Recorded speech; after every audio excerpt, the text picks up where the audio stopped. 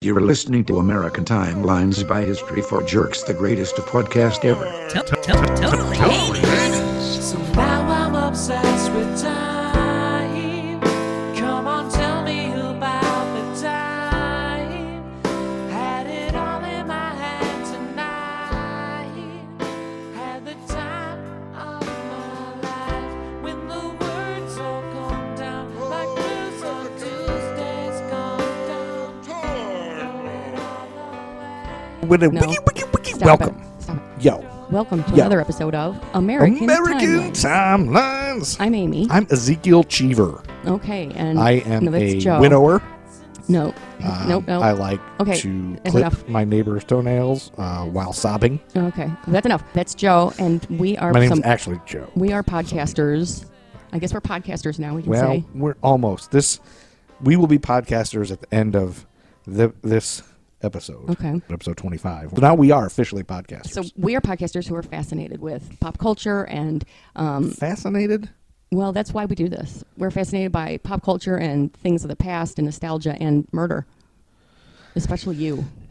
I don't care for murder. I actually... You're getting into it. I actually kind of wish that there weren't murders. No, you are kind of getting into it. I know you need You're like murders. a really good detective. You need more and more murders in order to be entertained. No, that's You need more people to die so incorrect. that you can watch a sir. show about it.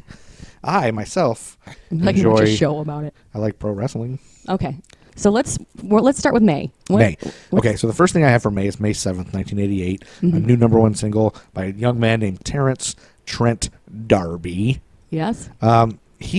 People are fanatical about Terence Trent D'Arby. I still What? see to this day. Oh, you're making I see things people up. with Terence Trent D'Arby shirts walking around You everywhere. love a wishing well, A kiss wishing and tell. tell. Oh, wishing well, never find your dream. Yeah, but can you Okay. think of any other songs he's ever done?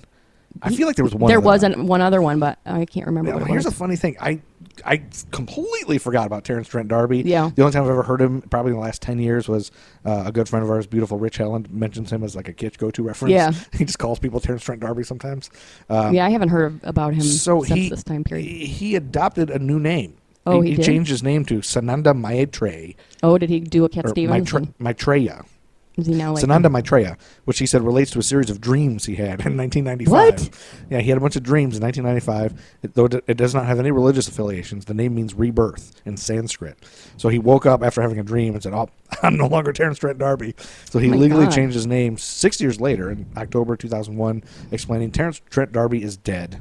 Whoa. He watched his suffering as he died a noble death. After intense pain, I meditated for a new spirit, a new will, and a new identity.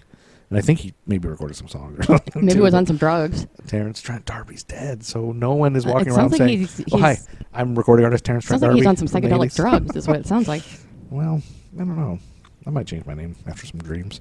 And then that same day that Terence Trent D'Arby was the #1 song, but before he changed his name, the Kentucky Derby winner, Oh, Jesus. I don't know why this is still a thing. this one, I don't even know how to make you guess it. I don't want to guess it. I don't ever want to guess it. Do you kind of want to guess it, though? No. Winning Colors. was Like, the name how of would it. I even guess that? We'd be here all fucking night. Maybe if you did some homework. Maybe a little bit of homework. I had to do my homework. Maybe a little bit of On the dedication. important part, How I do about- my homework. How about, what did you say? On the important part, I do my I thought you homework. said something about porn. I'm just saying, how about a little dedication to a podcast? Do you want All this podcast to succeed, or do you want it to fail? All right, what were we talking about? Maybe become a Kentucky Derby enthusiast. Oh, the Kentucky Derby. Then yeah. Sunday, May 8th, the day after Winning Colors won the Kentucky Derby. Mm-hmm. Do horses poop while they run, you think? Yeah. While they're racing? I don't know about racing. So Winning Colors was shitting everywhere I while it don't was think running? no, I don't think they race and poop. They don't poop as they're running They full poop speed? as they like walk and canter. Like as they're getting up to the starting line, I don't know they about drop canter. a bunch of poop? They might. I think I've seen them poop while they Canter? trot. What's a canter? It's faster than a trot, but it's not a gallop. How do they spell canter? Canter. Never heard that word. Well, my mom's a horse nut. I know a lot about horses. You learn a different word every day. Yep. Never heard the word canter? And I did just now. I didn't suck in before I drank that beer. Good 'cause I job. learned that from you last Yep. week. I forgot about that. I've also been doing that other times when I drink water and stuff too. I realized I was doing that all the time. Really? Yep. Okay, so on Sunday, May 8th, a lot of people don't know this. That's why you're such a loud drinker. That makes all the sense I'm in the afraid I'm world going to die while I'm drinking it, so I need a deep breath like I'm going We've underwater. We've solved a Yes. major character flaw of yours. Character character flaw. We solved it though, honey. Maybe. It's a great thing. I just have to remember. I don't have to suck in. I don't need a Inhale. I don't have to have my lungs completely full before I take a sip. Of everything. It's so bizarre. That's how I was always taught that. I guess take a deep breath. Before you get this beverage. So many more people are gonna like me now. I know. Instead of people hating me. That's right. Okay, a lot of people don't know this, but Sunday, May 8th, 1988 was actually the first Jason Bourne movie. Really? That seems so early. Yeah, a lot of people think of Jason Bourne as being Recent what's his thing. name? That Matthew Damon. Matt Damon. Matt Damon. You sure? Ben Affleck. Matt Damon. Matt Damon. We say Bat Damon. You think I said Bat Damon? I thought that's what you said. I don't know Why would I say that? Because, well, you say a lot of dumb things. You thought there was a. Oh my God. You thought there was a show based off of a cereal. All right. The 18 was based off of cereal. All right. What's the Oats next? and marshmallows going up. Okay. Anyway. So everybody thinks of Matt Damon, but no, this one starred Richard Chamberlain, Jacqueline Smith, Really? and Anthony Quayle, and it was a TV movie. Oh, TV movie. Yeah, 1988. The Bourne Identity was a yeah, TV movie. Well, yeah. Now it makes sense. It wasn't. Yeah, it was. Yeah, I guess it was the Bourne Identity. Yeah, sorry. Yeah, yep. Jacqueline So, Smith, so 80s. yeah, She's my Charlie's Angel. she's one of the Charlie's Angels, right? Yes. She also was in Police Academy, I think, right? No, she would never. She would never stoop that low. No. And then on May 14th, Saturday, the Miami Sound Machine took over the top spot in the Billboard charts. And I don't know this song, and I didn't. Is that conga? I think I missed this one. I don't remember looking it up or anything either. So it's called Anything for You. I would do Anything for you. Yeah, I did. Anything Anything for you. It's a ballad. It's crap. Yeah, I can hear that. Yeah. Okay. Anyway, who cares about that? Right? It's total crap. It's total crap. Saturday, May 28th, 1988, all the way to June 17th. So we won't have Okay. another one for a while. George Michael takes over the Billboard charts. And this song was the fifth of 7 singles to be released from his debut solo album, Faith. Oh, what This was is the it? fifth of 7, straight. Yeah. This is a ballad at 6 minutes in length. What is it? The song lyrically explores a young man's hesitancy to enter or revisit a new relationship because he had been emotionally hurt so many times previously. I think I liked this song too. What is it? The song concludes with temptation taking over, and Michael ends by singing the title for the only time. He only says it one time in the song. Oh, the God. title. What's the song? One More Try. Oh, yes. What? How did it go? And I don't remember how it goes because he only says One it right more at the try at the end. end. One more, let me gonna give it one more try. Like right at the end, but oh man, I know I listened. I think to I it. liked it. I think I liked this. This is one of the few ballads I actually liked. Yeah, because he says. Isn't it funny that a lot of this music you never hear anymore? Like, Well, ballads we don't from the '80s. Why would anyone play those? I know, like, but even when people play '80s songs, they never play ballads. it's all the Yeah. dun, dun, dun, dun, dun, dun, Yeah. dun, dun, dun. That's all the fun dance ones. Because who would want to It's just relive funny. a ballad? It's basically a whole genre of music. It's no longer. For small Oh, I loved town this boy. song. Oh, just let me go. I loved that song. I gotta admit, this was pretty good. He's a good-looking man. I mean, I know he was real Yeah, gay. I'm becoming gay. Right now, You're turning looking at him. into gay looking at him because he's hot. I would. He's I would hot. think of him while making love to you for sure. He's hot. Anyway, that's George Michael. Yeah, that probably holds up more than other, Yeah, I think other that's a good ballads. one. It's not a crappy cheesy ballad. at No, least, I like but- that song. And then on Friday, June 3rd, Yeah. we're in the summer, the hot summer, 1988. The movie Big came out. Yes, I remember that. And do you remember the big piano Mhm, scene, F.A.O. right, Schwartz. where they're walking Yeah. the piano? Robert Loggia was in that with him, right? Yeah. Remember that was Robert Yep. Loggia? I didn't remember that was Robert Loggia. I thought it was him as a Henry kid. watched Big. That's why we have it. Oh, you watched it recently? Yeah. Well, Robert Loggia, on the day they filmed the famous keyboard scene, Yeah.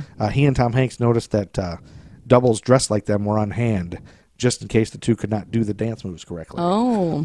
But that upped the ante for both. They weren't expecting that. They were like, oh, shit.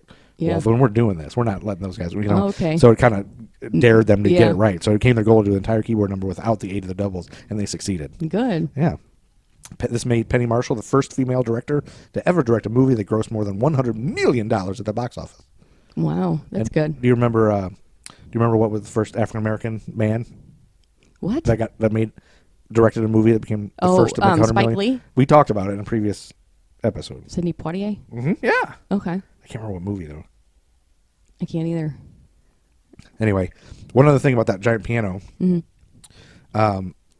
they custom built that for the movie because they had big pianos like that, but the one that they had wasn't big enough to play that song or whatever. It was. Oh, so they had to make a bigger one because they wanted it to be that song. I think. Think about how long they had to rehearse that. Oh, to get that whole thing right. I know, and 2 non-dancers. Yeah, you can't pick up stuff real quick. That's crazy. Mm-hmm. Yeah. So anyway, that was a good movie. I don't know if it holds up. It does not hold up. It doesn't, right? No. Because there's weird stuff about sleeping with a kid. Yeah, kind of. Yeah. Yeah, it's kind of rapey. Mm-hmm. It is. Everything's rapey from the 80s. Yep. And then on June 18th, finally, George Michael was dethroned by a young man named Rick Astley, who previously we've talked about him already. Rick Rolling. Remember we already talked about. Oh, Rick that's Rolling. right. That's right. Yeah, this is another one. Yeah. So what's his other song? This is another one that I don't. I think I might know it. Again, it's been so long that I've looked at any of these. What was it? How does it? This what one's is it called? Together Forever. Oh, Together Forever and Ever. Yeah, it's awful. But sounds just like the rest of them. Never gonna give you up. I'm together forever. I think Together Forever is even worse than Never Gonna Give You Up. So you think that should be the Rick Roll song? No, because put that in Goatsee's anus. Because the other one is so Rick Astley. I think is why it's. They're also Rick Astley. Yeah. Together Forever. He's awful. No, he is terrible. I wonder what happened to him. Oh, we should do that research. He's probably around somewhere. Yeah. He probably loves being Rick Rolled. I wonder if he does. Does he hate it? Like, is he embarrassed, do you think? Does he just change his name and go by? I don't know. I hope he loves it. Maybe he had a dream like Terence Trent. Maybe he goes by Terence Trent D'Arby now. That could be. You never know. He should. Mm-hmm. And then Tuesday, June 21st, 1988, your favorite part of every episode, the Western Conference champion Los Angeles Lakers defeated the Eastern Conference champion Detroit Pistons 4-3. All right. Now, this was around the time where the Detroit was building their team with Joe Dumars and Isaiah Thomas and Dennis Rodman and those guys. Okay. But they still couldn't beat the Lakers because the Lakers were good, too. So there was a lot of good battles those years. Okay. The Lakers were Pat Riley and Magic Johnson and those guys. There was something with... I think this year Pat Riley invented the term three-peat. Oh, okay. Because there was repeat champions, and then he coined the term. Okay. And he actually got it patented or something, so that when I don't think I've ever said that in my life. Three-peat. Yeah. Well, you would only use it in sports, like okay. NFL teams, like the 49ers. That's a like common thing for them to say. Oh, we're gonna three-peat. Like the Patriots are always gonna three-peat because they've won a bunch of Super Bowls, whatever. But that's dumb. Somewhere I read that Pat Riley gets paid every time somebody says that. Somehow what? He gets money because he coined the it. term. I don't know if that's exactly how it works, but. Jeez, you could be a millionaire. Just think of something snappy to say. I read somewhere he got paid $300,000 because somebody had wanted to use that term. I don't know if that's exactly. I'm not remembering it exactly. Okay, it is probably, but.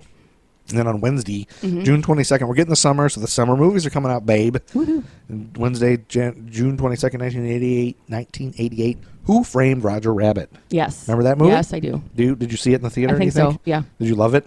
I think I liked it a lot. You did? Mm-hmm. It was loosely based off a true conspiracy by General Motors to purchase and dismantle streetcar systems in American cities in the first half of the 20th century. Boo. Yeah. Boring. Gosh. I'm not surprised at all they would want to do that because sell gas, right? Yeah. And sell cars. This is also the only time Warner Brothers characters and Disney characters appear together. That's true. And since the movie was being made by Disney, Touchstone Pictures, Warner Brothers would only allow the use of their biggest toon stars, Bugs Bunny and Daffy Duck, if they got an equal amount of screen time as Disney's biggest stars, Mickey Mouse and Donald Duck.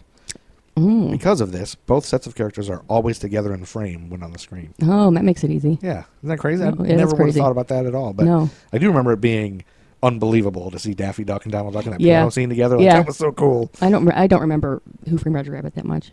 Yeah, that's all I remember. I remember that, and you remember Jessica boobs. Rabbit, yeah. Jessica Rabbit had the big giant boobs, and yeah. That's pretty much I don't really remember much else. Yeah. Or it's supposed to be like groundbreaking. Oh, cartoons and people together. Mm-hmm. And then 3 days later, Debbie Gibson on June 25th. Oh God. Takes over the Billboard charts with a crappy song. This is one that wasn't. I don't think she's known for this one, but this was her. This is what made her the youngest artist to write, produce, and perform a #1 single on the Billboard Hot 100. Okay, what was it? Foolish Beat. I don't remember that one. It's crappy. Yeah, I'm sure. All of her music was crappy. I wonder how old she was, if she was the youngest. 16. Oh, okay. There wasn't anybody ever younger than 16? No, I don't think so. That's interesting. I think she was 16. What was her biggest song, though? What was her... I can't remember. Shake Your Electric Love? Youth. That was her album, right? The song was Electric Youth. Electric Youth. I remember that. I remember Shake Your Love. I just can't shake. Well, that's your love. one, Shake that's your hers, butt. right? Yeah, I think that was the big one. It could be. I don't know. I don't remember. But Foolish Beat, yeah, I watched it, and she looks real young. It's like she's she's breaking up with boys, but you can't take it seriously. She's like a kid. She's like a child. All right. Maybe she was 14, but I think she was 16.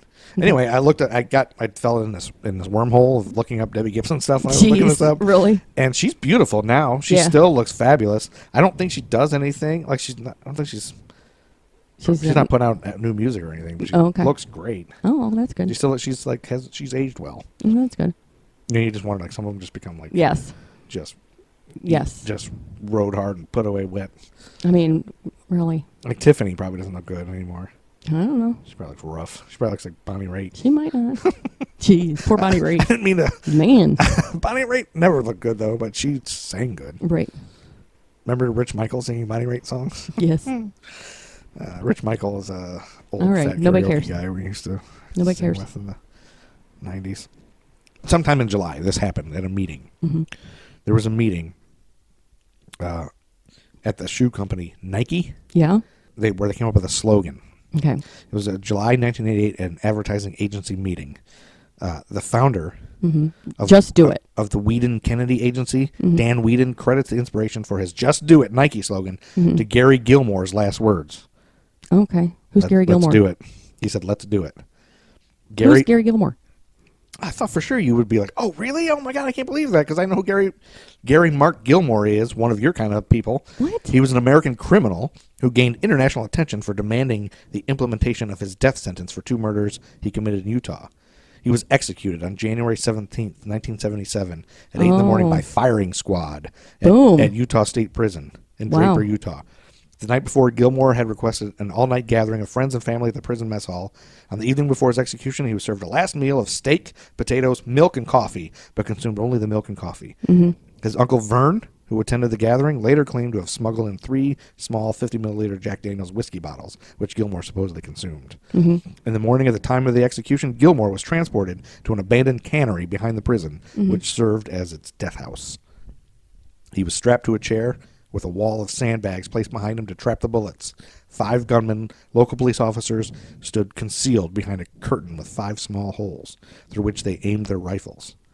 When asked for any last words, Gilmore simply replied, "Let's do it." But he didn't say just do it. No, he said, "Let's do it." So they changed it to "Just Do It" for Nike. Oh, that's not really the same thing. Let's do it, just do it. They probably were going to call it "Let's Do It" then just change it. But that's what inspired them to come up with "Just Do It." That's interesting. Isn't that weird that they named that after that? After that guy dying in the execution. Well, and then I didn't realize it's weird they put the holes there to shoot him, but I didn't realize also why they do a firing squad is just because no one wants the guilt of killing someone, so they just all shoot at the same time. Shoot because then you never know. That's right. I never thought of it either. Nobody knows who did it. Who dealt the fatal nobody feels bad. Like, I didn't shot. kill him. Anybody could have killed him. I didn't know that's why they did a firing squad. I thought it was because they really wanted to kill him really hard. I always thought that too. They just want to make sure he's dead. Make sure you get enough holes in the guy. Yeah. But I read, when I was reading this, I was like, oh, well, I guess that makes sense. That makes much more sense. Because who's going to want to do that? Like, I never once thought about somebody feeling, oh no, I don't want to shoot a person. Yeah. I just assume there's tons of people that would love to shoot somebody. But no, they don't want to feel bad about it. So, July 2nd, 1988, Michael Jackson took over the #1 spot on the Billboard charts. Did we do Man in the Mirror yet? No, I don't think. Maybe we did. I don't know, but it's not that. Oh, okay. This one has a guitar solo played by Steve Stevens. You remember who Steve Stevens is? No. He was Billy Idol's guitarist. Okay. He's always Billy Idol and Steve Stevens. Does that help you? No. Think of a guitar solo. Dirty Diana. Oh, okay. Oh. No, I wouldn't have guessed that. I can't think of that. Like, I know how it goes, but I can't think of anything more than what you just sang. It was kind of guitar. There's a cool guitar solo, but it was like...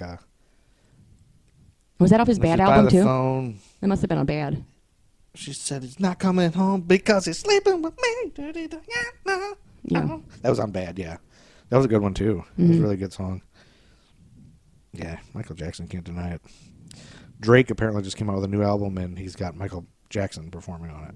Oh, really? So there's conspiracy theories that Michael Jackson's still alive now. Oh, come on. No, I'm just kidding. I think it's... I haven't listened to it. I don't know anything. All I saw is the headline that Michael Jackson's family is upset by it or something. His dad just recently died. Yeah, Joe Jackson died, yeah. And I can't help but chuckle. I don't know if this is a joke is in poor taste, but I saw it in several places on Twitter and Facebook and everywhere, and people were saying Because they announced he was dying of cancer a couple Yeah. days before he actually died. That's right. And they said, well, if they would just name the cancer Michael, he'll beat it. Oh, bad. Yeah, is it a poor taste? Yeah. Is it like because it's making fun of the child abuse or a cancer person dying? It's more of the child abuse. It's more the child abuse, yeah. Because he's a terrible person, so we Yeah. want him to die, right? But we still don't want anyone to die of cancer? Or what? Right. There's multiple layers is. of bad taste there, I guess. But the child abuse is the worst That's of the it. part. Yeah, it's not funny. Yeah, so sometimes you know a joke's not Yeah. funny, but you still, You got to say, what is it? and then you got to be like, now, why is it not okay to laugh at that? I don't know. I mean, I'm not going to judge other people for laughing at it. Yeah, but it's I'm not like- going to say it's not okay to laugh at it. Right, I'm you're just not going going to be hurt by somebody laughing at it, but But I just don't laugh yeah, at it's it. not, I don't think it's funny. Yeah, that's not. Because everybody's sense of humor is different. That's true. Except Rick Ocasek. His is exactly like everyone else's. It doesn't make any sense. He was from the Cars. You should have said his was exactly like yours. That would have made more sense. No, everyone's is different except Rick Ocasek. His is not different. Cheap Doesn't Trick. make any sense. Cheap Trick then on July 9th. What? July 9th, Cheap Trick took over the spot. Cheap Trick? Cheap Trick. Didn't they sing My Sharona? The Flame. How does that go? So I couldn't remember either, so I clearly left myself a note so I'd remember. Mm-hmm. But it's not ringing any bells, so I'll just say what I wrote and see if you remember Okay. it. Wherever you go, I'll be with you. Whatever you want, I'll give it to you. Oh, God, that Whenever sounds you familiar. need someone. Whenever you need someone. It's more in the... I kind of remember it now, but There's like pop, parts of- pop music was so weird in the 80s because it was either real bubblegummy Mm-hmm. or it was more like, this will be in a classic rock station someday kind Yeah. of. You know what I mean? Or those ballads that are It's just more like Hoosier rock or the something. ballads are so, but the ballads are like on an 80s soft station. Yeah, somewhere, they are, yeah. Or in a dentist office or something. And then Wednesday, July 20th, 1988, movies changed forever with one of the coolest and best movies ever. Mm-hmm.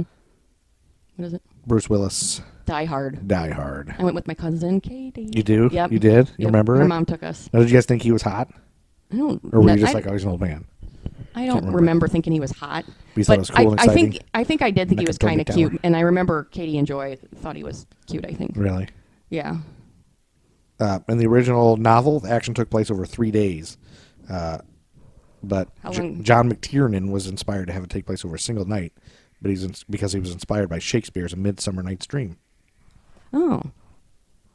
That makes sense, I guess. And in the spring of 1987, producer Joel Silver and director John McTiernan had attended a performance of the play Dangerous Liaisons, in which Alan Rickman played the evil Victim de Valmont. Did I say it? Valmont, yeah. Valmont. Immediately, Silver and McTiernan realized they had found Hans Gruber.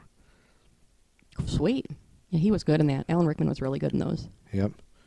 And when John McClane runs through glass shards in his bare feet, after Hans and his men shoot out the glass partitions in Yep. the computer Remember room, that part. Bruce Willis is in fact wearing special rubber shoes designed to look like feet. Huh. So I want to go back and look at I that now know. and see his rubber feet. So you can in fact see it if you look closely at as his feet appear quite unnaturally large in some of these crucial barefoot scenes. Oh, funny. Yeah. Yeah, I want to see that again. Yeah, I want to go back and see. That's a great movie. Henry might like that movie at his age. Yeah, it's pretty violent. I mean, there's a lot of Yeah. violent shootings, a lot of blood. But I think I was around. Well, no, not right. 88, you were 40. Yeah, I was 15, I think, or 16. 15, I think. No, I was 12. I saw it. I was his age. Oh, I And was. I'm fine. I haven't killed anybody. I was 16 then, so Yeah, he could probably watch it. I think he'd like it. yeah, I think you would too. Pretty violent, but he's Yeah. he can handle it. He watched Billy Madison, so Oh my God, I can't believe you watched that. he Jeez. loved all the dirty scenes. I'm sure. There's. He called the shit poop. That was his favorite part. And then Saturday, July 23rd, 1988, Richard Marx takes over the number one Oh, spot in the Lord. Billboard charts with I can't remember what it is. I'll remember it. Tell me what it says. I'll probably remember. Hold On to the Nights. Hold on to the night. Hold on to the memories. Richard Marx is terrible. Yeah, it's I awful. looked this video up and like immediately just started laughing at his hair. Like his hair is just Yes. like ridiculously He was large. ridiculous 80s hair. looking. Mhm. One time, this is funny. My godmother was a super nice woman, right? She yeah. was like, she was a little bit older, and so her presents every year, like she didn't know what to buy for us as kids. So my brother John was in high school. Yeah. And about this time, and she bought him a Richard Marx tape. Tape, It's probably yeah. CDs weren't out yet. Yeah, but that's right. I remember she bought him a Richard Marx tape, and we were all like, Richard funny. Marx, John got a Richard Marx tape. So it's kind of a joke that we had that Richard Marx, because Richard Marx was not No, he anything was awful. that anybody liked. But, I mean, it was very nice of her. So if she's listening, Carol, sorry we laughed at your present, but it was the thought that counts. That's right. Carol Rose, everybody. And then on Saturday, July 30th, Steve Winwood. Again. Oh, wait. One thing about the Richard Marx song. That song prevented Def Leppard's Pour Some Sugar on Me from reaching the top spot. Oh, my God. That's funny. It was trending to go that Yeah. way, and Richard Marx just took over, just keeping Pour Some Sugar on Me, which is a great song. It is. That holds up for sure. I still Yeah. rock out to that in my Prius with my shirt off. All right. But not Richard Marx. But then on July 30th, 1988, Steve Winwood took over with probably the only song I would ever think of when I hear Steve Winwood. I can't think of a song when I hear his. What is it? Roll with it, baby. Oh, right. Come on and just Roll with My it. Aunt Kathy liked that song. I just roll with it, baby. Yeah, anybody who was in their 40s then would love that They song. loved that song. Yeah. I didn't love it until I turned 40. 40 and 50-year-old moms love that kind of motivational. Well, I started loving that song as soon as I turned 40. I was like, I hated it. And you loved it. I'm 40 now. I love Steve Winwood.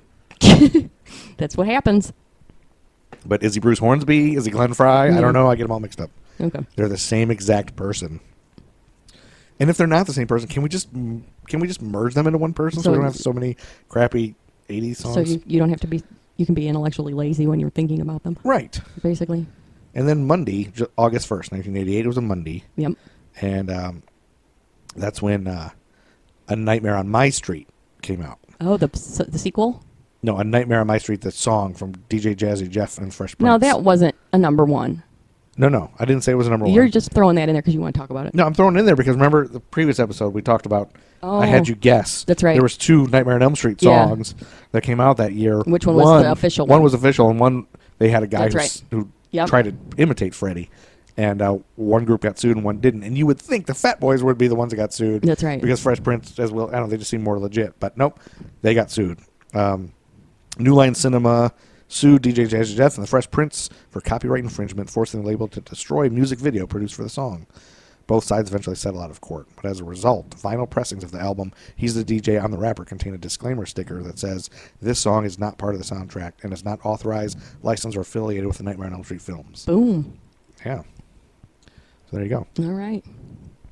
And then Monday, August 8th, 1988, the lights go on in Wrigley Field, which had been the only major league park where night games were not played until August 8th of 1988. Really? I didn't know that. And there was a huge fight, and there's a podcast that maybe, you probably wouldn't like it, but it's generally sports themed. It's based off the 30 for 30 show on ESPN, which is a sort of a documentary on sports show, and then they have a podcast on it, which is good too. And there's one you can listen and download. It's all about Wrigley Field and the lights. Oh, it's really interesting because there was a huge fight between people in the neighborhood. Yeah, and putting the lights up, and it was a whole thing about.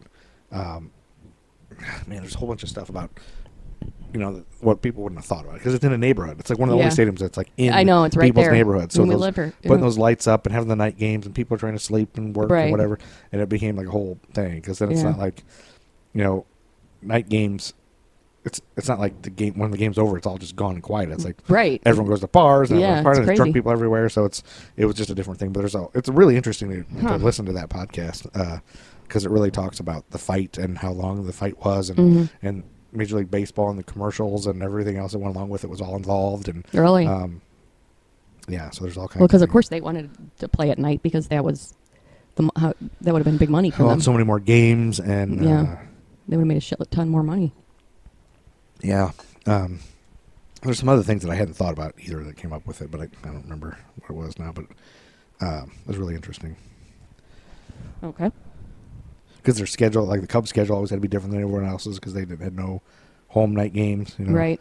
And I think they even said it contributed to the Cubs not winning very much because they really. So it's not a curse. No, it was a curse too, but I can't remember why. There's some reasoning that it was like. That would make more sense. They're not winning as much because they can't have these games that are. Oh, because it's so hot. Because they had to play all their games throughout the summer were so hot because they were all played during the daytime. In the hot heat of the day. So at night it's cooler and people can play better and they were fatigued and players would do worse. Yeah, that was why. Yeah. So anyway, at 6:05 p.m., 91-year-old Cubs fan Harry Grossman began the countdown to turn the lights on at Wrigley Field on August 8th. Okay. And then on Thursday, August 18th, just 10 days later, the phrase Read my lips. No new taxes. taxes was uttered That's by right. American presidential candidate. George H.W. Bush. Correct. That was at the 1988 Republican National Convention. Yep. Not gonna do it. Wouldn't be prudent Wouldn't at this be prudent juncture. At this juncture. Not gonna do it. And we all know that later on it hurt him because he had raised taxes. That's right. And blah, blah, blee, blah, blah, blue, blue. But that's when he said it. Yep. I am not a wimp. That's another thing he said. August 27th, 1988. George Michael's back with another song for that same album. This was his sixth solo single reaching number 1 in the U.S. and the 4th single to do so from the Faith album. George Michael joined Michael Jackson and Whitney Houston as the 3 artists who all had 4 or more consecutive number 1 singles during the 1987-88 era from one album. Yeah. What's the song? Monkey. Monkey, monkey, ay. Something like that. That monkey off your back.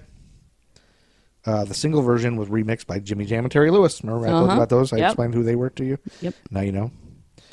I can't believe you didn't know Jimmy Jam and Terry Lewis were. I did not. Really, God. We can move on from I can't that. believe I married you without All right. checking. We're moving on. Do that. And then Saturday, August 27th, that same day, Yeah. Philly reputed gangster Jackie DiNorsio, Okay. in the longest criminal trial in U.S. history, fired his lawyer and defended himself. Oh, I bet that was interesting. And through charm, wit, and no legal experience, convinced a jury to acquit him and 19 other defendants of charges of loan sharking, extortion, trafficking, arson, and murder. Why didn't they have a movie about that? There's got to be a movie about that. That's amazing. Yeah, That would be a great movie. There's got to be a movie about that. Yeah. I'll have to Google that. Because that would be an amazing movie. DiNorsio died near the end of the shooting of the film Find Me Guilty, which portrayed his participation in... Yeah, so it is a movie called Find Me Guilty. Find Me Guilty. Let's see. It's a 2006 American courtroom comedy drama crime film. Who's it? Stars Vin Diesel. Oh, no. That's He wouldn't be. ridiculous. It's so ridiculous. Yeah, well, why did we You get a think of comedy? charm, Why did we wit? get a comedy? Charm and wit. You think of the Yeah. character he played? Yeah, I don't think of he's charm like and the wit when I least think of charming Vin guy. Diesel. Yeah. He's the biggest awful D-bag meathead. I know. Yeah. Anyway, so yeah, they did make a movie, and it sounds like they fucked it up. Yeah, it does. It should be Joe Pesci. That's who it should be. Yeah. And he has charm and wit. And it seems Vin like a Diesel's gangster. not even like Italian. He doesn't even. Yeah, He totally miscast. that's terrible. Saturday, September 10th, Guns N' Roses take over the number 1 spot. Oh, Sweet You know, Child of Mine. How did you know that was the one? They had like 8 great songs off that album. That's the one I always think of when I think of Guns N' Yeah, Roses. that was it. Oh, wow, wow, Sweet Child And that of album, Mine. I'm telling you. Yeah, that's a great album. Sunday, September 11th, 1988. Oh, Edgar C. Wisenant. Wisenant, you know who that is? No. Edgar C. Wisenant, a former NASA engineer, wrote a book predicting that the rapture would occur in 1988 Huh. between 9/11 and 9/13. And he sold 4.5 million copies and convinced many people. When it didn't happen, he published a new book predicting it in 1989. They just keep predicting. Then in 1993 and again in 1994. Oh, man. An idiot. Yep. Wednesday, September 14th, 1988, Scrappy Doo is widely considered to be one of the most hated characters Yes. in all of fiction. Oh, yeah. Has not appeared in an animated Scooby-Doo production since 1988 due to audience backlash. Really? This show was called Scooby-Doo and the Reluctant Werewolf. That's the last It was time the last Scrappy you'll see Doo. a Scrappy-Doo. Everyone fucking hated Yeah. Scrappy-Doo. He was so annoying. Fuck Scrappy-Doo. Well, it's like the Simpsons Poochie episode when. Yeah, that's what's that based on, right? Yeah, I think so. Anytime you add a younger character, Yeah. Or like then in the Different it's Strokes. jumping the shark. Different Strokes, Yep. it's Sam. Yep, That was that's terrible. right. Thursday, September 15th, 1988. On the back of Batman number 427, apparently, an advertisement was run featuring Batman carrying a severely wounded Robin. In the ad, readers were warned that Robin would die of his injuries because the Joker wants revenge, but that they could prevent it with a telephone call. 2 900 numbers were given in the comic book, Oh, one which would let Robin live, and another which would cause him to die. 900 numbers. Yep, in the 80s. The numbers were active for 36 hours. From September 15th, 1988 until September 16th, 1988, readers were charged 50 cents per call. Approximately 10,614 votes were cast. That's not that many, really. Yeah, I guess not. Nowadays, it'd be way more. Yeah. When tallied, the final results were extremely narrow, with 5,343 votes in favor of his death over 5,271 for his survival. So his death won. A margin of just 72 votes. Yep. So people hated Robin. Yeah, and this wasn't even the original Robin. It was his name was Jason. I don't know. But a single person was suspected of casting 320 votes for the death of Robin. Jason Todd was the name of his character at the time. There was one guy that was suspected of casting 320 votes. Okay. Just to pay for it. Jeez. Get a life, dude. Yeah. Saturday, September 17th, 1988, at the opening ceremonies for the 1988 Olympics in Seoul, a large group of doves were released to symbolize peace. Okay. And then the world watched in horror a few minutes later when those doves were cooked alive What? when the opening ceremony cauldron was ignited. Oh, you're kidding. Yeah, they released all these doves, and they had this giant cauldron. You know how there's a Yes. giant torch? Yeah. They had a giant like torch-looking thing, and they released all these doves, and the doves just flew up and sat on this perch, and then they ignited the thing. Oh, They my They all God. caught on fire. Oh, my God. That's awful. Yeah, I watched it on YouTube. You did? Yeah, it's ridiculous. Oh, was it sad? Yeah, you couldn't. Just like 1 second. I know, but You didn't like hear them scream or anything. Poor But yeah, things. it's pretty stupid. Yeah. And then Saturday, September 24th, Bobby McFerrin made it all better. Don't worry, be happy. On the Billboard charts. Don't worry, be happy Yep. to go over. And that made everyone happy. Everyone stopped everything they did and just smiled right. and became happy. Yes. And then, but while Bobby McFerrin was taking over the number one charts and everybody was listening on the radio, perhaps it was on the radio in the car of James Brown while he was high on PCP Oh and, my God. and involved in a high-speed chase with the police. Oh, he probably had that song on. He probably did. Yep. And he was eventually convicted of assaulting an officer and possession of an unlicensed firearm, among other charges. He spent 3 years in prison for that. Man. Can you imagine James Brown in prison? It was near the Georgia-South Carolina border when that happened. Yeah, he'd be great in prison. He would be great in everybody prison. loved him. I know, I bet. Everybody was like, oh, hanging around The him. Godfather of Yeah, the Soul. Godfather of Soul was there. He eventually was released on parole in 1991 after serving 2 years of the sentence. Wow. Yeah, he was having a rough year in 1988. Yeah, he was. It was rough for James Brown. And then Sunday, October 2nd, during the 1976 Summer Olympics, we're going to jump back to 1976 real quick. Okay. They were hosted in Montreal, Canada. That they became the first host country to not win a single gold medal on home soil. And then during the 1988 Winter Olympics, hosted in Calgary, they accomplished this astounding feat for a second time. So nobody at Calgary won Poor anything. Canada. Okay. Also, in 1988, table tennis became an Olympic sport. Oh. And listen to this. Larry Lemieux, a Canadian sailor for the 1988 Olympics, was about to win a silver medal when he abandoned the race to save two other competitors who had capsized. Oh, wow. He was given the Pierre de Coubertin Medal for Sportsmanship. Well, that's good. That's Yeah, worth that's pretty something. nice, huh? Yeah. It's noble. Yeah. I wouldn't do that. I'd be like, F those dudes. I'm going to win a silver. Unless you're a terrible person. Oh, yeah, that's right. I am a terrible, terrible human being. I've committed several crimes. Okay, what's next? Wednesday, October 5th, 1988. This was the site of a famous quote in politics. Let's see if you know what it is. Okay. It was during the United States vice presidential It's something with Dan Quayle. 1988 United States vice presidential debate How in to the spell Civic potato or Auditorium something. in Omaha, Nebraska. Lloyd Benson said it to Dan Quayle. He said something about spelling potato, right? Nope. Oh. He said, Senator, you're no Jack Kennedy. Oh. Remember that? Boom. Senator, you're no Jack Kennedy. I don't remember it. No. You don't remember that? I mean, it sounds familiar, but It's become now part of the political lexicon as a way to deflate politicians or other individuals perceived as thinking too highly of themselves. sweet. Yeah. Do you remember that? You remember hearing that ever? I've heard it. Yeah, I've heard it Senator, you're no before. Jack Kennedy. Yeah, Dan Quayle was comparing himself to Jack Kennedy because of his inexperience. It was like John F. Kennedy didn't have that much experience either. Blah blah blah. And, it was like, Oh.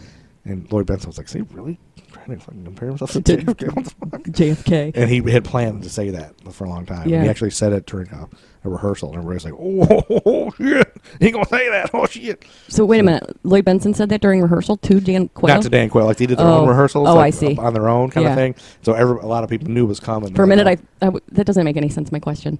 Yeah, like they're going to rehearse debating right, each other. Yeah. yeah. No, yeah, not each other. But so Lloyd Benson's people were like, "Oh shit, it's going to be on if he does that, if he pulls that thing." So they were all ready for it.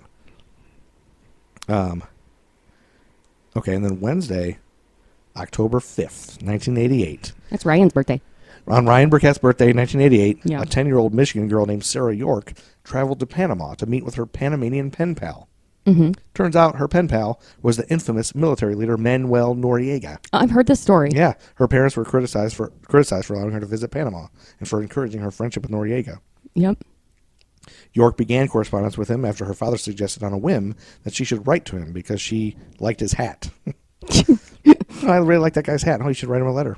This correspondence developed to the point where Noriega invited her family to visit him in Panama. Yes. Her family agreed to the visit, seeing it as a once in a lifetime opportunity. Yeah, they got criticized for it. Yeah, and they but got all did. kinds of shit for They doing did. that. Like, what the hell are you I would have doing done like it. that? You would have gone, let your kids do that, go see him? I would have gone with them. That's what they did. Yeah. I would have. Yeah. You would have? Even if it was like Kim Jong-un?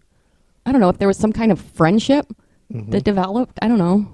Yeah, and he wrote back to her? Like, that's Right. amazing. Like, what in the world? Yeah, so maybe he's not so bad. I don't know. Who knows? Yeah, there was a lot more to that story, Yeah. but I was like, that's about the gist of it. It is. Then October 8th, 1988, Def Leppard takes over the Billboard. Oh, with. Love bites. Oh, that's right. Love me. Take me to my knees. And that didn't last very long, just till the 14th. Okay. Because on the 15th, UB40 took over. Red, red wine. I think it's the only song that they ever. Stay close to me. Yeah, I think we recently had that at our theater, and I kept saying. They only sing Red, So Red are they just going to play Red Red Wine for 2 hours? That's like, right. Are they going to play the same song over and over? Yep. Which I think they did. I They think that did. wasn't that a remake too, though? Yep. Yeah. Who sang it originally? You know? No, I do not. I feel like it was a reggae song, Yeah, I think. or Or did they make it? Make it reggae. Yeah, I can't remember. Gosh, Red Red Wine make me feel so fine. yeah, I think they did. made it reggae. Yeah. And then Thursday, October 20th, the 1988 World Series was the 85th edition Okay. of the championship series, and this was the end of the World Series. And the World Series is best known for the pinch hit walk-off home run by Dodgers outfielder in 1988 NL MVP Kirk Gibson. He could barely walk due to injuries and he suffered during the NLCS against Hall of Fame Athletics closer Dennis Eckersley in Game 1. The Dodgers were the only team to win more than one World Series title in the 80s. Their other World Series title during the decade came in 1981. Remember we talked about that? No. You don't remember that? Nope. I black out most of the sports. Now, although Kirk Gibson's home run has become an iconic World Series moment, it was MVP Oral Hershiser who capped a dominant 1988 season in which he set the all-time scoreless inning streak at 59 innings. Wow. Recorded 5 straight shutouts, led the league with 23 wins and 267 innings, and won the Cy Young and Gold Glove awards. Okay. Oral Hershiser was the big shit back then. All right. You remember him? Yeah, I remember him, and I remember we always called him Oral. Oral. That was his name, so it's a good thing. Oral and anal Hershiser. You did not. Oral sex Hershiser. No, You did everybody just not. made fun of his name being Oral. Yeah. Oral. I feel like he pitched for the Tigers or something for after that. Or something. It was a weird name. Oral Hershiser. Oral and anal Hershiser. Saturday, October 22nd, 1988. Phil Collins, your favorite singer of all time. God. I don't know if you saw this, but I posted an Instagram picture of Phil Collins from 1986, and I wrote that you love him very much. I did not see that. I need to get on Instagram. You need to get on there because our Instagram fan, Anthony, he will say, yeah, why does Amy love Phil Collins so much? Yeah. Oh, he's trying to egg me on. He's trying to egg you on, so he's Yeah. talking smack to you. So, yeah, he loves that you Hate love Phil Phil Collins. Collins. Hate. Or he loves hate. that I think you love it. Yeah. I say you love it. You know what song this is? I know. We got a groovy kind of love. Oh, yeah. Anytime you want to, you can tell me on to anything you want to. Yeah. Anytime at all. That's All a right. remake. Yep. You know who originally did it? No. I feel like it was like a 60s song. Yeah, I feel like it's Motown or something. No, I think it was like more like a Beach Boys type. No, group. it's girls. It's women, like Supreme. or Oh, it something. was? I don't know. You're just making shit up, too. Well, I am. We're both sitting here making shit up. No, I don't know, but Well, then why would you tell me no? because I'm sure it's women. It's all ladies. How are you sure if you don't know at all? Well, I'm sure, but I also have no idea. That makes no sense.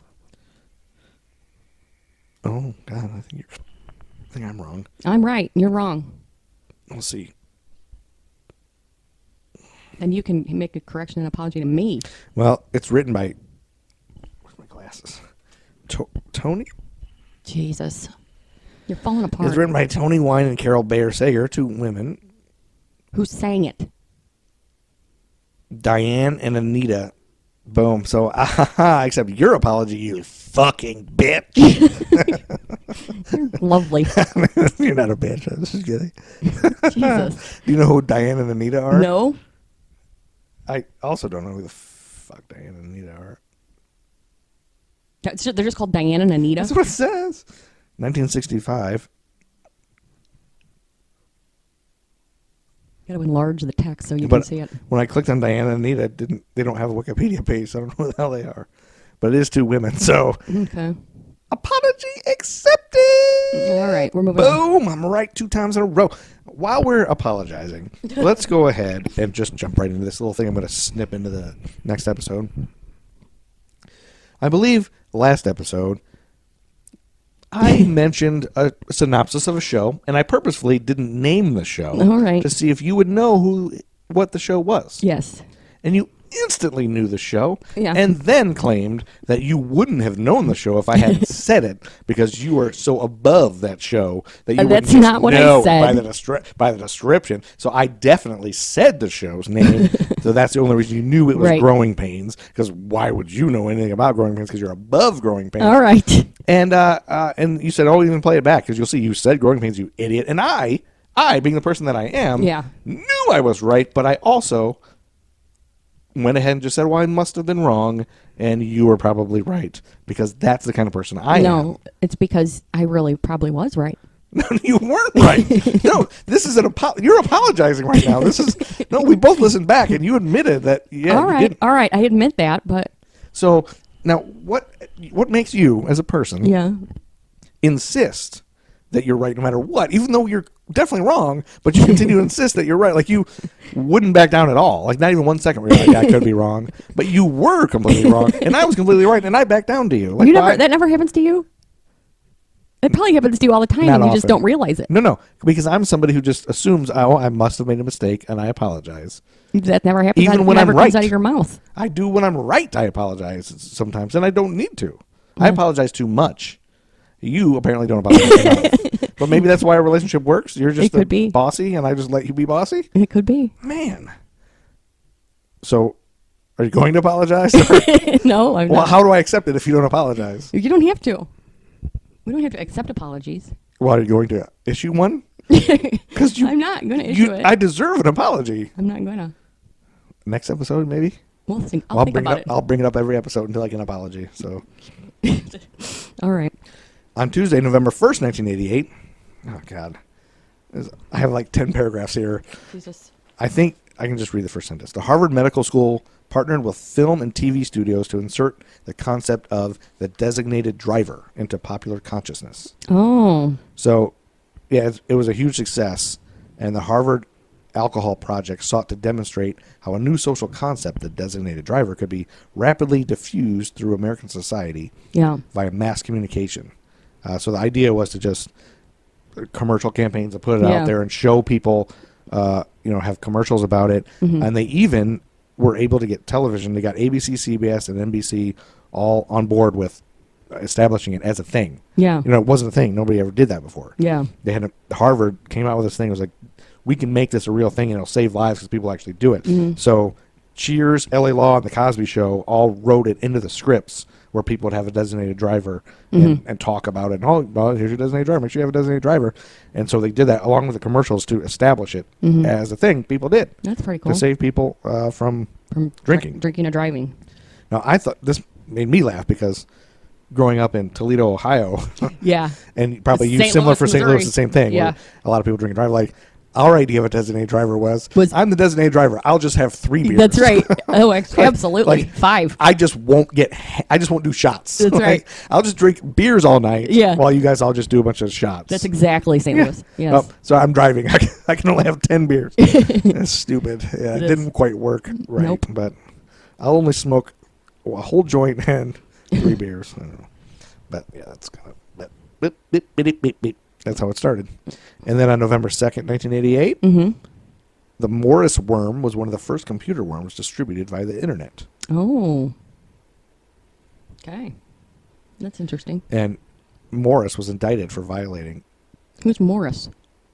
I think I forgot to write his name now. So this dude invented this worm, Uh-huh. and then he became super successful of a bunch of companies and stuff like that. Oh. Like he invented a hack. He was like one of the first hacker kind of inventing a worm to kind of fuck up the internet. And it fucked up the whole internet? Well, it wasn't much of an internet back then. That's don't think, true. But he was sentenced to 3 years of probation, 400 hours of community service, and a fine of $10,000 plus the cost of the supervision. How long is 400 appealed. hours of community service? Like, how long would that take you? 400 hours. I know, I'm just thinking, it would be full-time for 10 40 months, hours, right? 40 hours in a week. So Full-time for 10 months? 10 weeks. Oh, 10 weeks. I'm bad at You're math. bad at math. Anyway, Morris, the guy who did it, he said the motive was to demonstrate the inadequacies of current security measures on computer networks by exploiting the security defects. And he went on to have several computer companies and things. Okay.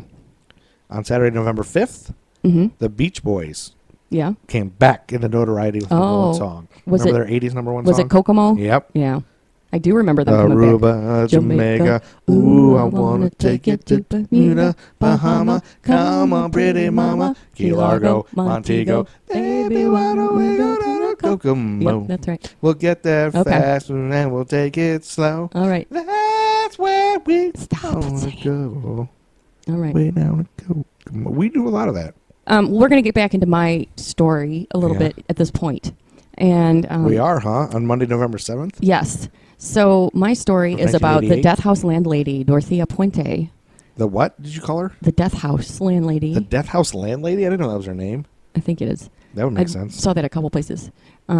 She was a 60-year-old woman who owned a boarding house in Sacramento, and she had up to 40 boarders. Yeah. And these are pensioners. They're old people. Okay. They get Yep. benefit checks, and they have I'm started remembering. going missing. These people have Yes, started to go They missing. started going missing. And several people so far have started to go missing. And then there was a man named Bert Montoya that we talked about. Right. He was the kind of... Bert was the guy she got him all cleaned up and got him going. And he and was really having a rough so time. we go back to him. Oh, okay. February 1988 is when he arrived at her house. And so he disappeared. Right. He also disappeared, and then other tenants were asking about him. They were told that he had left for Mexico to visit his family. Before his disappearance, Dorothea Puente had already begun to arouse suspicion, but not with the police. Following complaints she'd been running an illegal board and care facility, a DSS person arrived to inspect the facility. Although the inspector was aware that she'd previously been convicted for misuse of her client's benefits, she was able to lie her way out of trouble. A field report later compiled by the same inspector declared the complaints unfounded. So she got away with that. Then she was able to continue for a while until this other social worker who had sent many clients to Puente's home became suspicious when she tried to visit some of the people she had sent there. Puente told her that they had moved away. Initially, she believes the stories because most of the people in question were transients and had a history of wandering off. See, she's picking these people on purpose. I know. So she can just kill them and lie about them. And, man. In the absence of any evidence to support her suspicions, Nickerson stopped sending people to the house just in case. And So then you know that she turned away people who had good families. That's right. That would be because that's they'd right. be, no, I can't do anything with them because There would be suspicion would Yep. start. Then on November 7th, following a visit to the house, Judy Moyes, who is the name of the social worker, she goes ahead and files a missing persons report with the police, saying she did not accept Puente's story about Bert having gone to Mexico. He was not the type to run away, she told them. The police accepted her complaint and went to the house to question Puente and look around. While they were there, a male resident passed a note to one of the officers, which described how Puente told him to lie. 4 days later, the police returned with a warrant to search the house and dig up the garden. Wait, when he passed that note, Yes. what did that on November 7th? Yes. It was the same day the Houston Oilers beat the Cleveland Browns 24-17. okay. But what was on the note again? It said that she had asked him to lie. Like when they're And so they asking just took the note and said, we're going to come back here. Yeah. That same night, there wasn't much else on TV except it was politics. It was the election Yes. time. It That's was right. election time, so the next day was election. So it was all political stuff, so nothing exciting. And nothing exciting happened that day That's fine. in the world. So over the following day, 7 bodies, What? including Bert Montoya's, were unearthed in her back garden. Because they started looking at the garden. I wonder what made them check the garden, I wonder. Well, that's part of the search of the house. So they just searched everywhere, and that's where they found And like, dig up they got a warrant to dig up the garden, so that's what they did. One body, that of Betty Palmer, was missing the head, hands, and lower legs. the hands. The head, hands, and lower legs. It was just a torso with hands, arms. Why? I don't know. What did she do with the head? I don't know. Do you think that? Remember that a couple episodes back, that dude was banging the head in Yes, the shower? yeah. You think he took that head? Could have. She could have. They go bang that head. They sold it to that guy. Probably sold it to him. Was that in the 80s that happened? Yeah, that was. Oh, So man, maybe she's banging heads in the shower. At the Or same practicing time- makeup. at the same time, the police began an investigation into the disappearance of Everson Gilmouth and Ruth Monroe. Oh, Everson Gilmouth. I forgot about that guy. Yep, he was later identified from his hospital x-rays, but no cause of death was determined. Post-mortem examination of the 7 bodies found in the yard revealed large concentrations of the drug flurazepam, or Dalmine, as it is commonly known. Police later found dozens of prescriptions for the drug among Puente's personal papers. As the investigation progressed, detectives discovered that Puente had cashed over 60 benefit checks belonging to the deceased after their deaths. 60, huh? Yep. With sufficient evidence and a strong motive in place, the police made moves to arrest Puente for murder, only to realize they'd let her slip away while they had been searching the garden.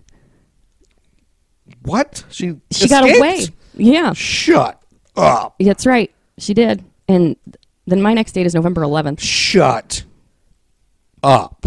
No way. Yep. They're finding all these bodies and Yep. nobody's watching her. Right. Isn't like it something? the second you see the first one, don't you keep an Grab eye her? on that old woman? Yep. Like, All right. Sometime between Friday, November 11th and Monday, November 14th. well, Friday, November 11th. You mean sometime between Perfect Strangers, Full House, Mr. Belvedere, and Just the 10 of Us being on Yes. on Friday, November 11th? I guess Or so. also This Is America, Charlie Brown, where there's a NASA space station involved in Charlie Brown, and the cartoon Kathy. There was a cartoon Kathy show. I don't remember that at all. Ack. Well, I know who she is. She but always says ack. I know. She's Apparently a they comic made a strip. cartoon Okay. once. Police Academy was on NBC that night. Falcon Crest was Highly, on. highly edited for TV. You think? Yeah. That movie was probably a half hour long when it was on network television. Police Academy? Yeah, it's bad. It is. It's just boobs for a second, right? I think it's got a lot of dirty jokes. Yeah, but you just change the words, right? Dallas was on that night. But do you remember all those shows? Just the 10 of Us? Remember Yes, that? It was yes. a spinoff. You know what it was a spinoff of? I don't remember. It was something stupid. What? What? Something stupid. Do you know who starred in that show? Who? What show? Just the 10 of Us. I can't remember. Coach Lubbock Yeah. and his 10... I remember that. 8 kids? I don't remember who played the people. Dan Kirkendall, That doesn't even ring a bell. bald guy, and he had a stand-up thing where he pretended to be a typewriter, and he tapped his head. But he was the coach. He was Mike Seaver's coach. Oh, okay. From your favorite show that you can name without knowing the title. Just naming the actors. Growing Pains. Yes, right. Your favorite show, That's which right. we've established. And Annette Funicello was on Growing Pains, which you said during our vows that she wasn't. So, sometime between November 11th and Monday, November 14th, Dorothea Puente had packed a bag and simply walked away. She was nowhere to be Wait found. a minute. So, sometime between those days, That was probably when they were searching, was between the they were 11th in and and the 14th. out, getting by more bodies. Yep. So, amidst great embarrassment, the police launched a statewide search and enlisted the help of the FBI to track her down. Airports, bus depots, and railway stations were checked without result. She was later found to have laid a false trail by booking a flight to LA in her own name and never taking the flight. As a result, the police discounted Los Angeles as a possible destination, another decision that would come to cause them added embarrassment. Oh my gosh, so she just stayed there. Yep. So while the police struggled to right their wrongs and appease a disbelieving public, Dorothea Puente was safely ensconced in room 31 of the Royal Viking Hotel in downtown Los Angeles. So she was not far at all. away at all. Having booked in under the name of Dorothea Johansson, she kept a low profile and stayed in her room watching TV, only venturing out for meals. Oh my goodness. So she disappeared somewhere between Just the 10 of Us on Friday and Alf on Monday. Yep, that's right. Then several days after her arrival, however, she became restless and took a cab to a bar just 2 miles from her hotel. Wearing makeup and dressed in her best clothes, which I can't imagine that looked much better knowing if you can see a picture of this woman. How many days after? Several days after. Several days. So what would you say? Several is 10? Probably not 15? that many. Probably not 6? that many. Probably just like 4. So she just can't wait anymore, and she gets all dolled up. Yep, and she goes out Goes to to these a bar? Goes to some seedy bars. She's wanting some action. But she soon came to the attention of one of its patrons, a sad and lonely man named Charles Wilhuse. Oh, no. The pair soon struck up a conversation during which Puente introduced herself as Donna Johansson. Oh, as you would. That's a good That's name. right. And the conversation continued, and Donna weaved her usual magic to the point that when she name's complained Donna. that her shoe heels were worn down from walking around town, Wilhuse took them to a repair shop across the street from the bar to have them repaired. With Puente taking the lead, talk soon led to Wilhuse's financial situation. Learning that he was receiving sickness benefits, she offered to show him how to increase the amount he received each month by filling out additional forms to capitalize on his condition. Oh, shit. While impressed by her knowledge of such things, he began to wonder how she came to know so much about it. Huh, how do you know so much about fraud? After a few drinks, she suggested they get together and share a Thanksgiving dinner. Boom. The idea sounded appealing to Charles, but for some reason he began to feel uncomfortable, particularly when she suggested they should move in together. That same night? Yeah. Why don't we just move in together? Let's make this easier. Here, I can help you get some more money. Let's have Thanksgiving dinner. Let's move in together. Yeah, they talked for hours until Charles was able to excuse himself with the promise of taking her shopping the next day. He returned to his apartment, but was unable to relax as something continually gnawed at his brain. It was only when he switched on the television that he realized where his bad feeling had originated. Donna was the woman he had seen on the television that morning, the woman who was wanted in Sacramento on suspicion of multiple murder. So what instead of calling the police, if you Google her, Google this woman's name, Dorothea Dorothea Puente. She's hot. She definitely looks like a character actress that you've seen on TV. Yep. So he didn't call the police, though. He called the CBS News Service and spoke to the assignment editor, Gene Silver. So he listened patiently to Wilgue's story before suggesting he watch a news broadcast to see if the woman he met was actually Puente. Charles did so, but was no wiser as the broadcast failed to show any photos. Why would they show him a newscast without any pictures? Smelling a breaking story, Silver then suggested he bring over a news photo of Puente so that Charles could be sure. Sometime later, Charles sat staring at the image that Silver had supplied, but was still unsure. Eventually, aided by Silver's gentle prodding, Charles agreed that the woman he met in the bar could very well be Dorothea Puente. Armed with his newfound knowledge, Silver then returned to his office, summoned a camera crew, and rang the police. With everything in place, the police, accompanied by Silver and his news crew, arrived at the Royal Viking at 10:20 p.m. and knocked on the door of room 31. Puente answered the door, momentarily blinded by the glare of TV camera lights, and was promptly asked for some form of identification. With nowhere to run, she took her driver's license from her handbag and handed it to the detectives. If there had been any doubt as to her identity, it quickly dissolved when the police read the name on the license, Dorothea Montalvo. So the media and the detectives were there But together? her last name on her ID was Dorothea Montalvo, which was the same last name as Bert, the guy from the beginning. Oh. And her address was 1426 F Street, Sacramento, and that was, they knew the address where all the bodies were found. Oh, shit. So within hours, she was whisked away to the airport, where she was placed on a Learjet chartered for the purpose by the TV and the Sacramento Bee, which I think is the... Yeah, it's a newspaper. Yeah. During the journey, she told a reporter, "I cashed checks, yes, but I never killed anyone. I used to be a good person once." She was later booked into Sacramento County Jail, where her property was found to include an envelope containing $3,000 some odd dollars. So she was admitting to the fraud, but just saying they died of natural causes and she buried them? Yeah. So while she languished in jail, the police continued the long and grueling process of identifying remains and processing evidence. On December 11th, 1993, the judge finally handed down his sentence. Dorothea Puente was to be committed to life in prison without the possibility of parole. On hearing the verdict, a surprisingly buoyant Puente declared to her lawyers, "I didn't kill anyone." And that is the story of Dorothea Puente. I'm forgetting what we talked about last episode, but do we think maybe she didn't? Like maybe they did die? She poisoned them, right? Their heads were... Oh, that's right. Their heads were missing. Yeah, that's right. I mean, come on. Well, maybe they died and she just I mean, I think moved their heads. There's that at that rate. I mean, that was like in a year's time. All of these people move in and then they're dead. And I'm sure they did. I'm sure they did toxicology screens on the bodies and they found the poison. Well, they said they found all that medication. Oh, it's poison. She over poisoned. Yeah, she poisoned them with Yeah. Which by the way is how they say women overwhelmingly murder. Yeah, they say poison is the choice. Yes. Or the weapon of choice. The weapon of choice. That's right. Women generally. Yeah, that's right. Which because it's nonviolent. Yeah, and women are better than men. Yeah. Generally. Yeah, that was a good one, I think. Yeah. That was exciting, and what a crazy ending. Yeah. What a weird, wacky ending. That's right. On November 18th, mm-hmm. the animated Land Before Time was executive produced by legendary Steven Spielberg and George Lucas. Okay. Judith Barcy, who did the voice for Ducky, was murdered by her father 4 months before the film's release. Oh, my God. She was only 10 years old. Oh, my God, you're kidding. That's horrible. Her headstone includes her famous line in this film, yep, yep, yep. Did you ever see A Land Before Time? I don't know if I ever did. I think I've seen it with the kids. Yeah, I don't think I've ever even heard I think Henry. I don't know. I know it's a dinosaur movie. Oh, it is? Oh, that's the dinosaur one. Yeah, that's right. Yeah, isn't that sad? Yeah, that is sad. That's terrible. I figured you'd like it because you love murders. But that same day that came out, Oliver and Company was the first Disney animated film to include the real-world advertised products. The what? It was the first Disney animated film to include real-world advertised products. Oh. More than 30 company logos and brand names were shown in the film. So not just Acme. A lost and alone kitten. That was Looney Tunes. It's about a lost and alone kitten that joins a gang of dogs engaged in petty larceny. I don't remember that movie either. I think I do. I don't think I saw it, but... And then the next day that came out, Bon Jovi takes over the Billboard charts. Your love is like... bad medicine. Yeah. Bad medicine is what I need. Oh, shake it up. Just like bad medicine. Yep. What's he talking about? What's bad medicine? I don't know. Like Weed? your love is so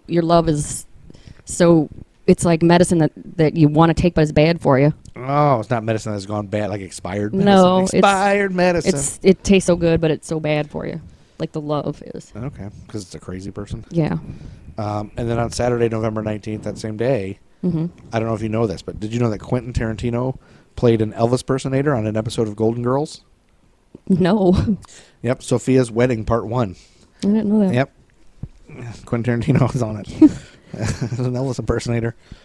And then on Saturday, December 3rd, 1988, It'd be funny if Quentin Tarantino directed that episode. It was real violent. real bloody. Yeah. There's blood and guts and cutting Anal sex and cutting stuff. Sophia's ear off. Yeah. December 3rd, Will to Power takes over the number one charts. Remember that No. group, Will to Power? Nope.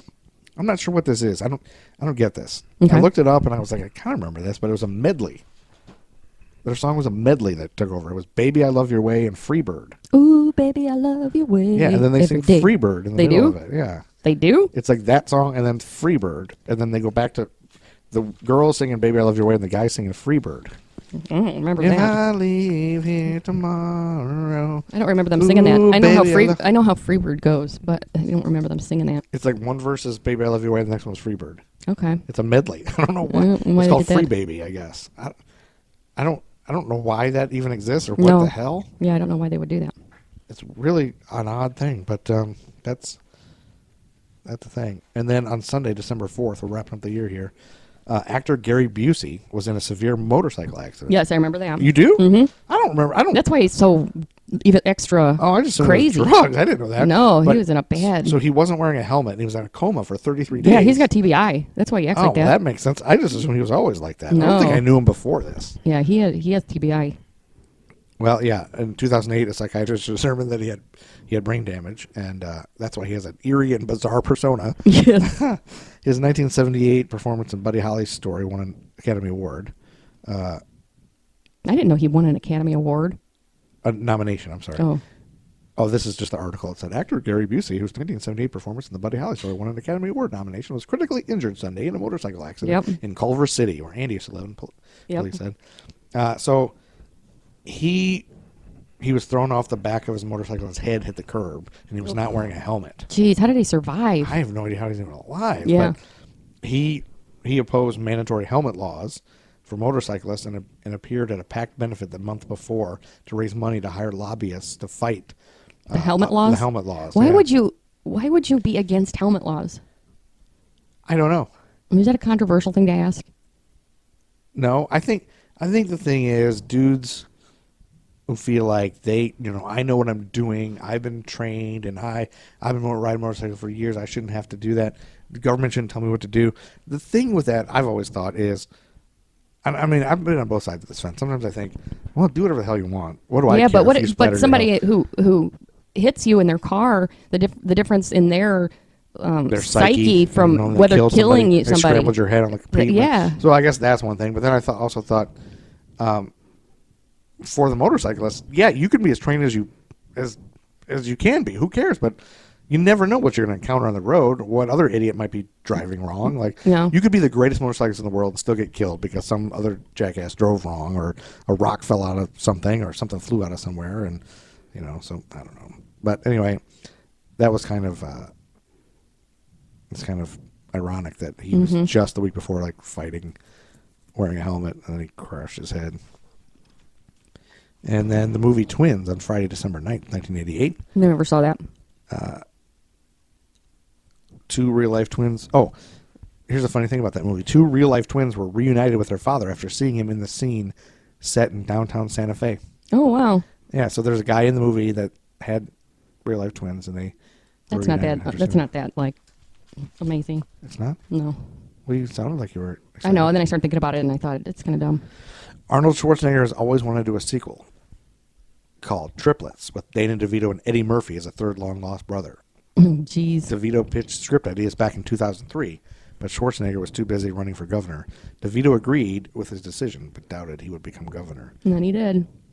But in 2012, the sequel was officially confirmed. Oh, so they're going to do it? Apparently they're going to do it, even though it's 2018, and I don't think they've done it yet. But From 1988 to 2018. yeah, it would be probably funny. I can't imagine Eddie Murphy now. I know. I can't imagine. Has Schwarzenegger been in anything since he's been governor? Yeah, I think he came out with a new Terminator. Oh, he did? I think he did another Terminator, and didn't he do another Predator probably, or whatever else he does? I think he did. There was a new Terminator. It's like Terminator Grandpa Terminator. The Senator Terminator. And then December 10th, Chicago took over the #1 chart until December 23rd with a song that I remember this song, but I always thought it was Peter Cetera, but it's Chicago. You just love Peter Cetera so much. Well, he used to be in Chicago, and this was without Chicago. So every time I hear Chicago's playing somewhere, I'm like, well, they don't have Peter Cetera, so why would I fucking bother? But now I'm thinking maybe I should have listened to him because this song. What is it? Look away, baby, look away. When you see me walking by and the tears are in my eyes. Look away, baby. So you're saying that's Chicago or Peter Cetera? That's Chicago. Okay. And this song, unlike hits from early in Chicago's career, does not prominently feature horns. It's also the band's only #1 single following the 1985 departure of Peter Cetera. It doesn't sound like Chicago at all. When you see me walking all right, by, you got a horrible singing voice. And the tears are in your eye. All right, enough. Baby, you're going to wake our children up. Don't look at me. I don't want you to see me this way. All right, enough. And there's a lot of people that come up to me and they say, hey, we think your singing is good. Your wife doesn't really, she doesn't know. Nobody's coming up to you. There's nobody coming up. She doesn't have an ear. There's nobody coming up to you, honey. But we hear some musical talent. Mm-hmm. You should go on The Voice. No. And then Friday, December 16th, 1988, Rain Man. Rain Man was the new movie came out. Well, that's why it's called Rain Man, you know. Rain Man? Because his name's Raymond, but Raymond. when Tom Cruise was Raymond, not Raymond. No, it's Raymond. His name was Raymond, but when Tom Cruise's character was a baby and he had the brother, he couldn't say Raymond, so he called him Rain Man. And then he didn't. The whole movie is that he's this rich asshole, and he doesn't know that he's got this brother until one of his parents dies or something. And then he finds out he's got a brother in an institution that has autism. Right. And so then he goes and at first he's a real jerk, and then it ends where he's changed. Yeah, I saw this movie, and remember, I know. So you have seen a Tom Cruise movie? Yeah, I've seen a Tom Cruise movie. And in fact, I thought of like 6 more that I saw. Like I saw the one where he's like, "You order the code red. Who ordered the code red?" I don't know that one. A Few Good Men. Oh yeah, A Few Good Men. I saw that one, and I saw Rain Man. Yeah. Rain Man was great. It is a good movie. Yeah, it was really good. Dustin Hoffman did a great job, and they originally Dustin Hoffman was supposed to play the Tom Cruise character. Oh, but Dustin Hoffman had saw some. What was it? He saw some documentary or something on autism, and he decided he wanted to be the autistic guy. He did a wonderful job. He did a great job. Very sparkly, very twinkly. Very, very, very. Yeah, of course. Everybody then assumed anyone with autism was exactly like him. I know. Could do something. Go to Vegas and play cards. He's just like a genius in one thing. Yeah, I wanted to take every single guy with autism I've met working in group homes to Vegas and play cards. But on Oprah, Tom Cruise and Dustin Hoffman said that the farting in the phone booth bit was improvised when Hoffman actually did fart while the scene was being filmed. Oh. And Dustin Hoffman said it was his favorite scene ever. Do you remember that? Kind of. Farts in the phone booth? I barely remember that. Remember it. Here's another tidbit from Rain Man. This is a good thing they didn't do this because as terrible as Tom Cruise is at everything, it was a good movie. It was cast very well. Yeah. The script was apparently originally written with real life brothers in mind. Oh no. Randy Quaid and Dennis Quaid. Oh no. That would have been awful. Randy Quaid and Dennis Quaid. When they were writing that, they were picturing Randy Quaid. God. Anytime I picture Randy Quaid, I just picture him in the Christmas Vacation. He's supposed to be nuts now too. Oh really? Like somebody was saying, like you gotta follow him on Twitter. He's insane. Like funny nuts or bad nuts? Like completely insane nuts. I don't know much about it. I've just heard people say that. Well, you've sold it well because I'm going to start following him immediately on Twitter. You got to follow Randy Quaid. And you can also follow us at History for Jerks on Twitter, and you can see us follow him. What are you doing? Why are you looking around? You're scratching. No. I'm afraid Stella's outside. She's right next to me. Oh, she is? Okay. Yeah. Okay, so anyway, I'm going to follow Dennis Quaid. Dennis Quaid? Randy Quaid? Randy Quaid's crazy. Okay. And we're getting towards the end. I got my toys. You have your toys? Yeah. On December 24th, right before Christmas, Poison took over the #1 chart, and this is going to lead us into next year. Okay. The beginning of the next episode, Mm-hmm. 1989. Poison will be the beginning. And do you know what song it is? No. Here's a hint. Miley Cyrus covered this song, and her cover is fucking awful. Yeah. I don't know. That's how bad it is. I don't know. Okay, how about this? In an interview with VH1's Behind the Music, Brett Michaels said the inspiration for the song came from a night when he was in a laundromat waiting for his clothes to dry, and he called his girlfriend on a payphone. And he said he heard a male voice in the background, and he was devastated. He said he went into the laundromat and wrote this song. I don't know. What is it? Every Oh, rose God. has its thorn. That's a terrible song. Don't you We think? both lie silently still in the dead of the night. All right, enough. Don't you think that's a bad song? Though we both lie Stop singing it. together, we feel miles apart. Stop. Honey, was it something I said or something I did? Stop Did my it. words not come All right. out right? I think it's a great song. No, it's awful. And in fact, I love you less because you don't like it. No, you don't. I've sung this at karaoke on several times. This song's awful. What? Yeah. it No, is. it's not awful. It's bad. It's a bad great. Every rose Nope. has its thorn. one. It's a bad song. Though it's been a while now, All right, I enough. can still feel so much pain. All right. Wait, what about this part? Like a knife that cuts you, the wound heals, but that scar remains. Will you stop singing it, Well, I'm please? just afraid you're not. No, I don't remembering it. like. I remember it. I don't like it. Stop singing it. You don't like it? No. Stop singing it. Who are you? All right. Who did I marry? What's the next thing? Who did I marry? What is the I next? don't know who I married. Will you stop? I don't know who you are. All right. Okay. Is it my turn? That's the Burt Reynolds. I have one other thing, but I think I'll wait till after your toys. Okay, Why don't so- you do your toys? Toys. Do you didn't do fashion this year, did you? I don't have fashion. Oh, thank God, because fashion's stupid. Shut and up. Shitty. Shut up. Shitty. I talked All to right. Steve Brace, and he said, yeah, keep the fashion out. Your wife's a bitch. Okay. He didn't say that. All right. The first thing is airless hockey.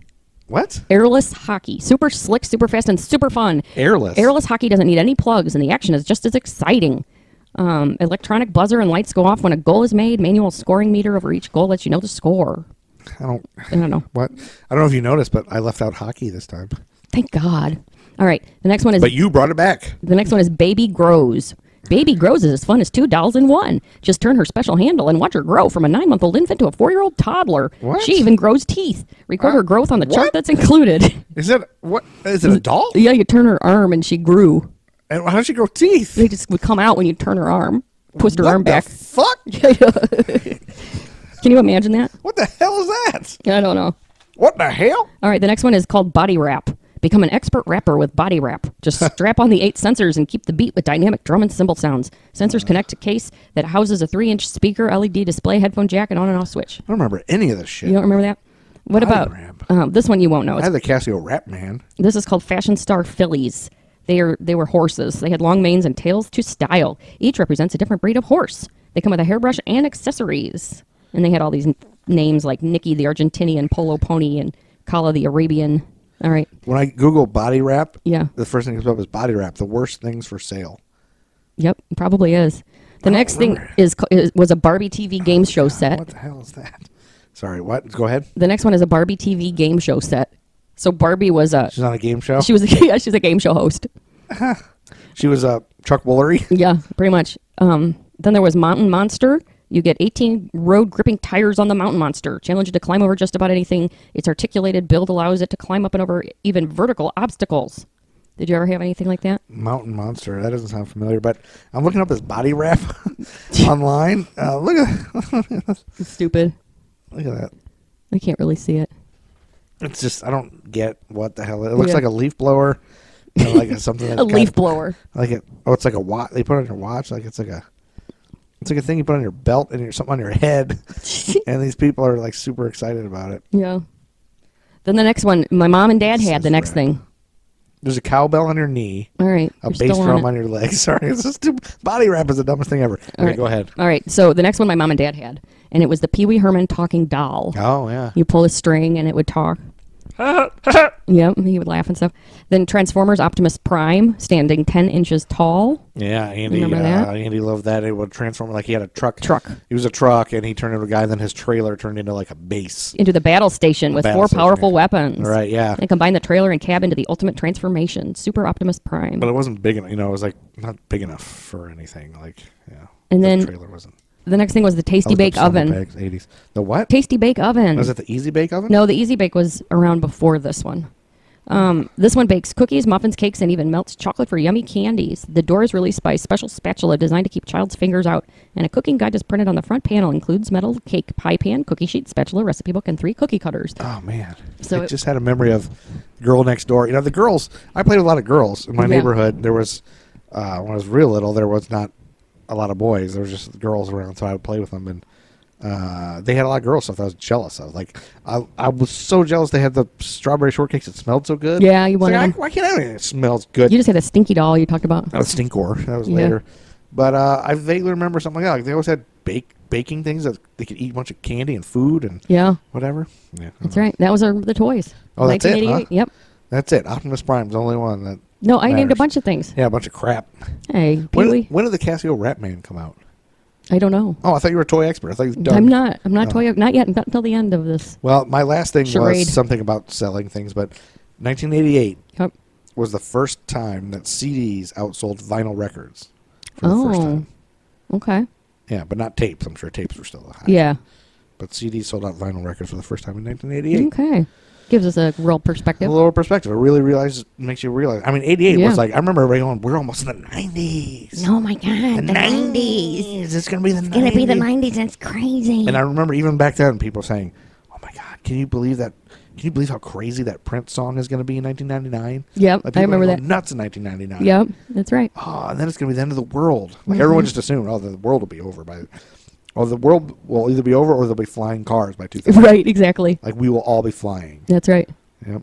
And that never happened. And isn't it weird that back then the future looked like real bright like that? Yeah. Like, oh, we're going to be in flying cars and everything. And now when we think of the future, it's always dystopian. It's a dystopian It's hellscape. always- yes. Yes. Everything is going like, to be... honestly, whenever I think of the future, I think of destruction. Oh, I tell the and kids mayhem. all the time that, you will be murdering people for their teeth someday. And what back in the 80s, we used to think, oh, it's shiny, glistening future. I think our kids still think it's shiny and glistening. Yeah, that's probably true. They're not thinking of it like that. We are, because we're going to be dead. Because we're old, you think? Yeah, I You think think- all old people think that? Yeah, and I think that's why they get You don't think conservative it's and they get... Yeah. And they all think that it's negative. All these kids today don't know. These millennials don't know what they're doing, and they're like, Yeah, you're going to be like that.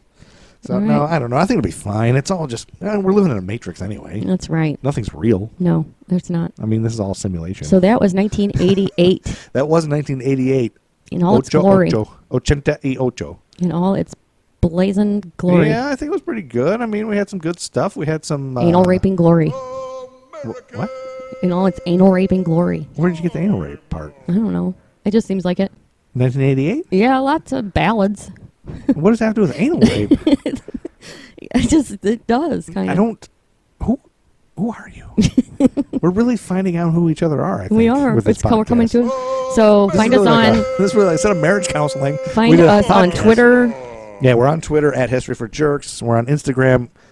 I don't even know what our name is because is it an at? Is it like Twitter? Is it at? I think it's it the is. same thing. I don't know. And Facebook, we're on there at And we have American a Facebook Timelines. page, and why don't you guys contact us and let us know where we should be because We're old and we don't know. I'm not doing a goddamn Snapchat. Are we on Kick?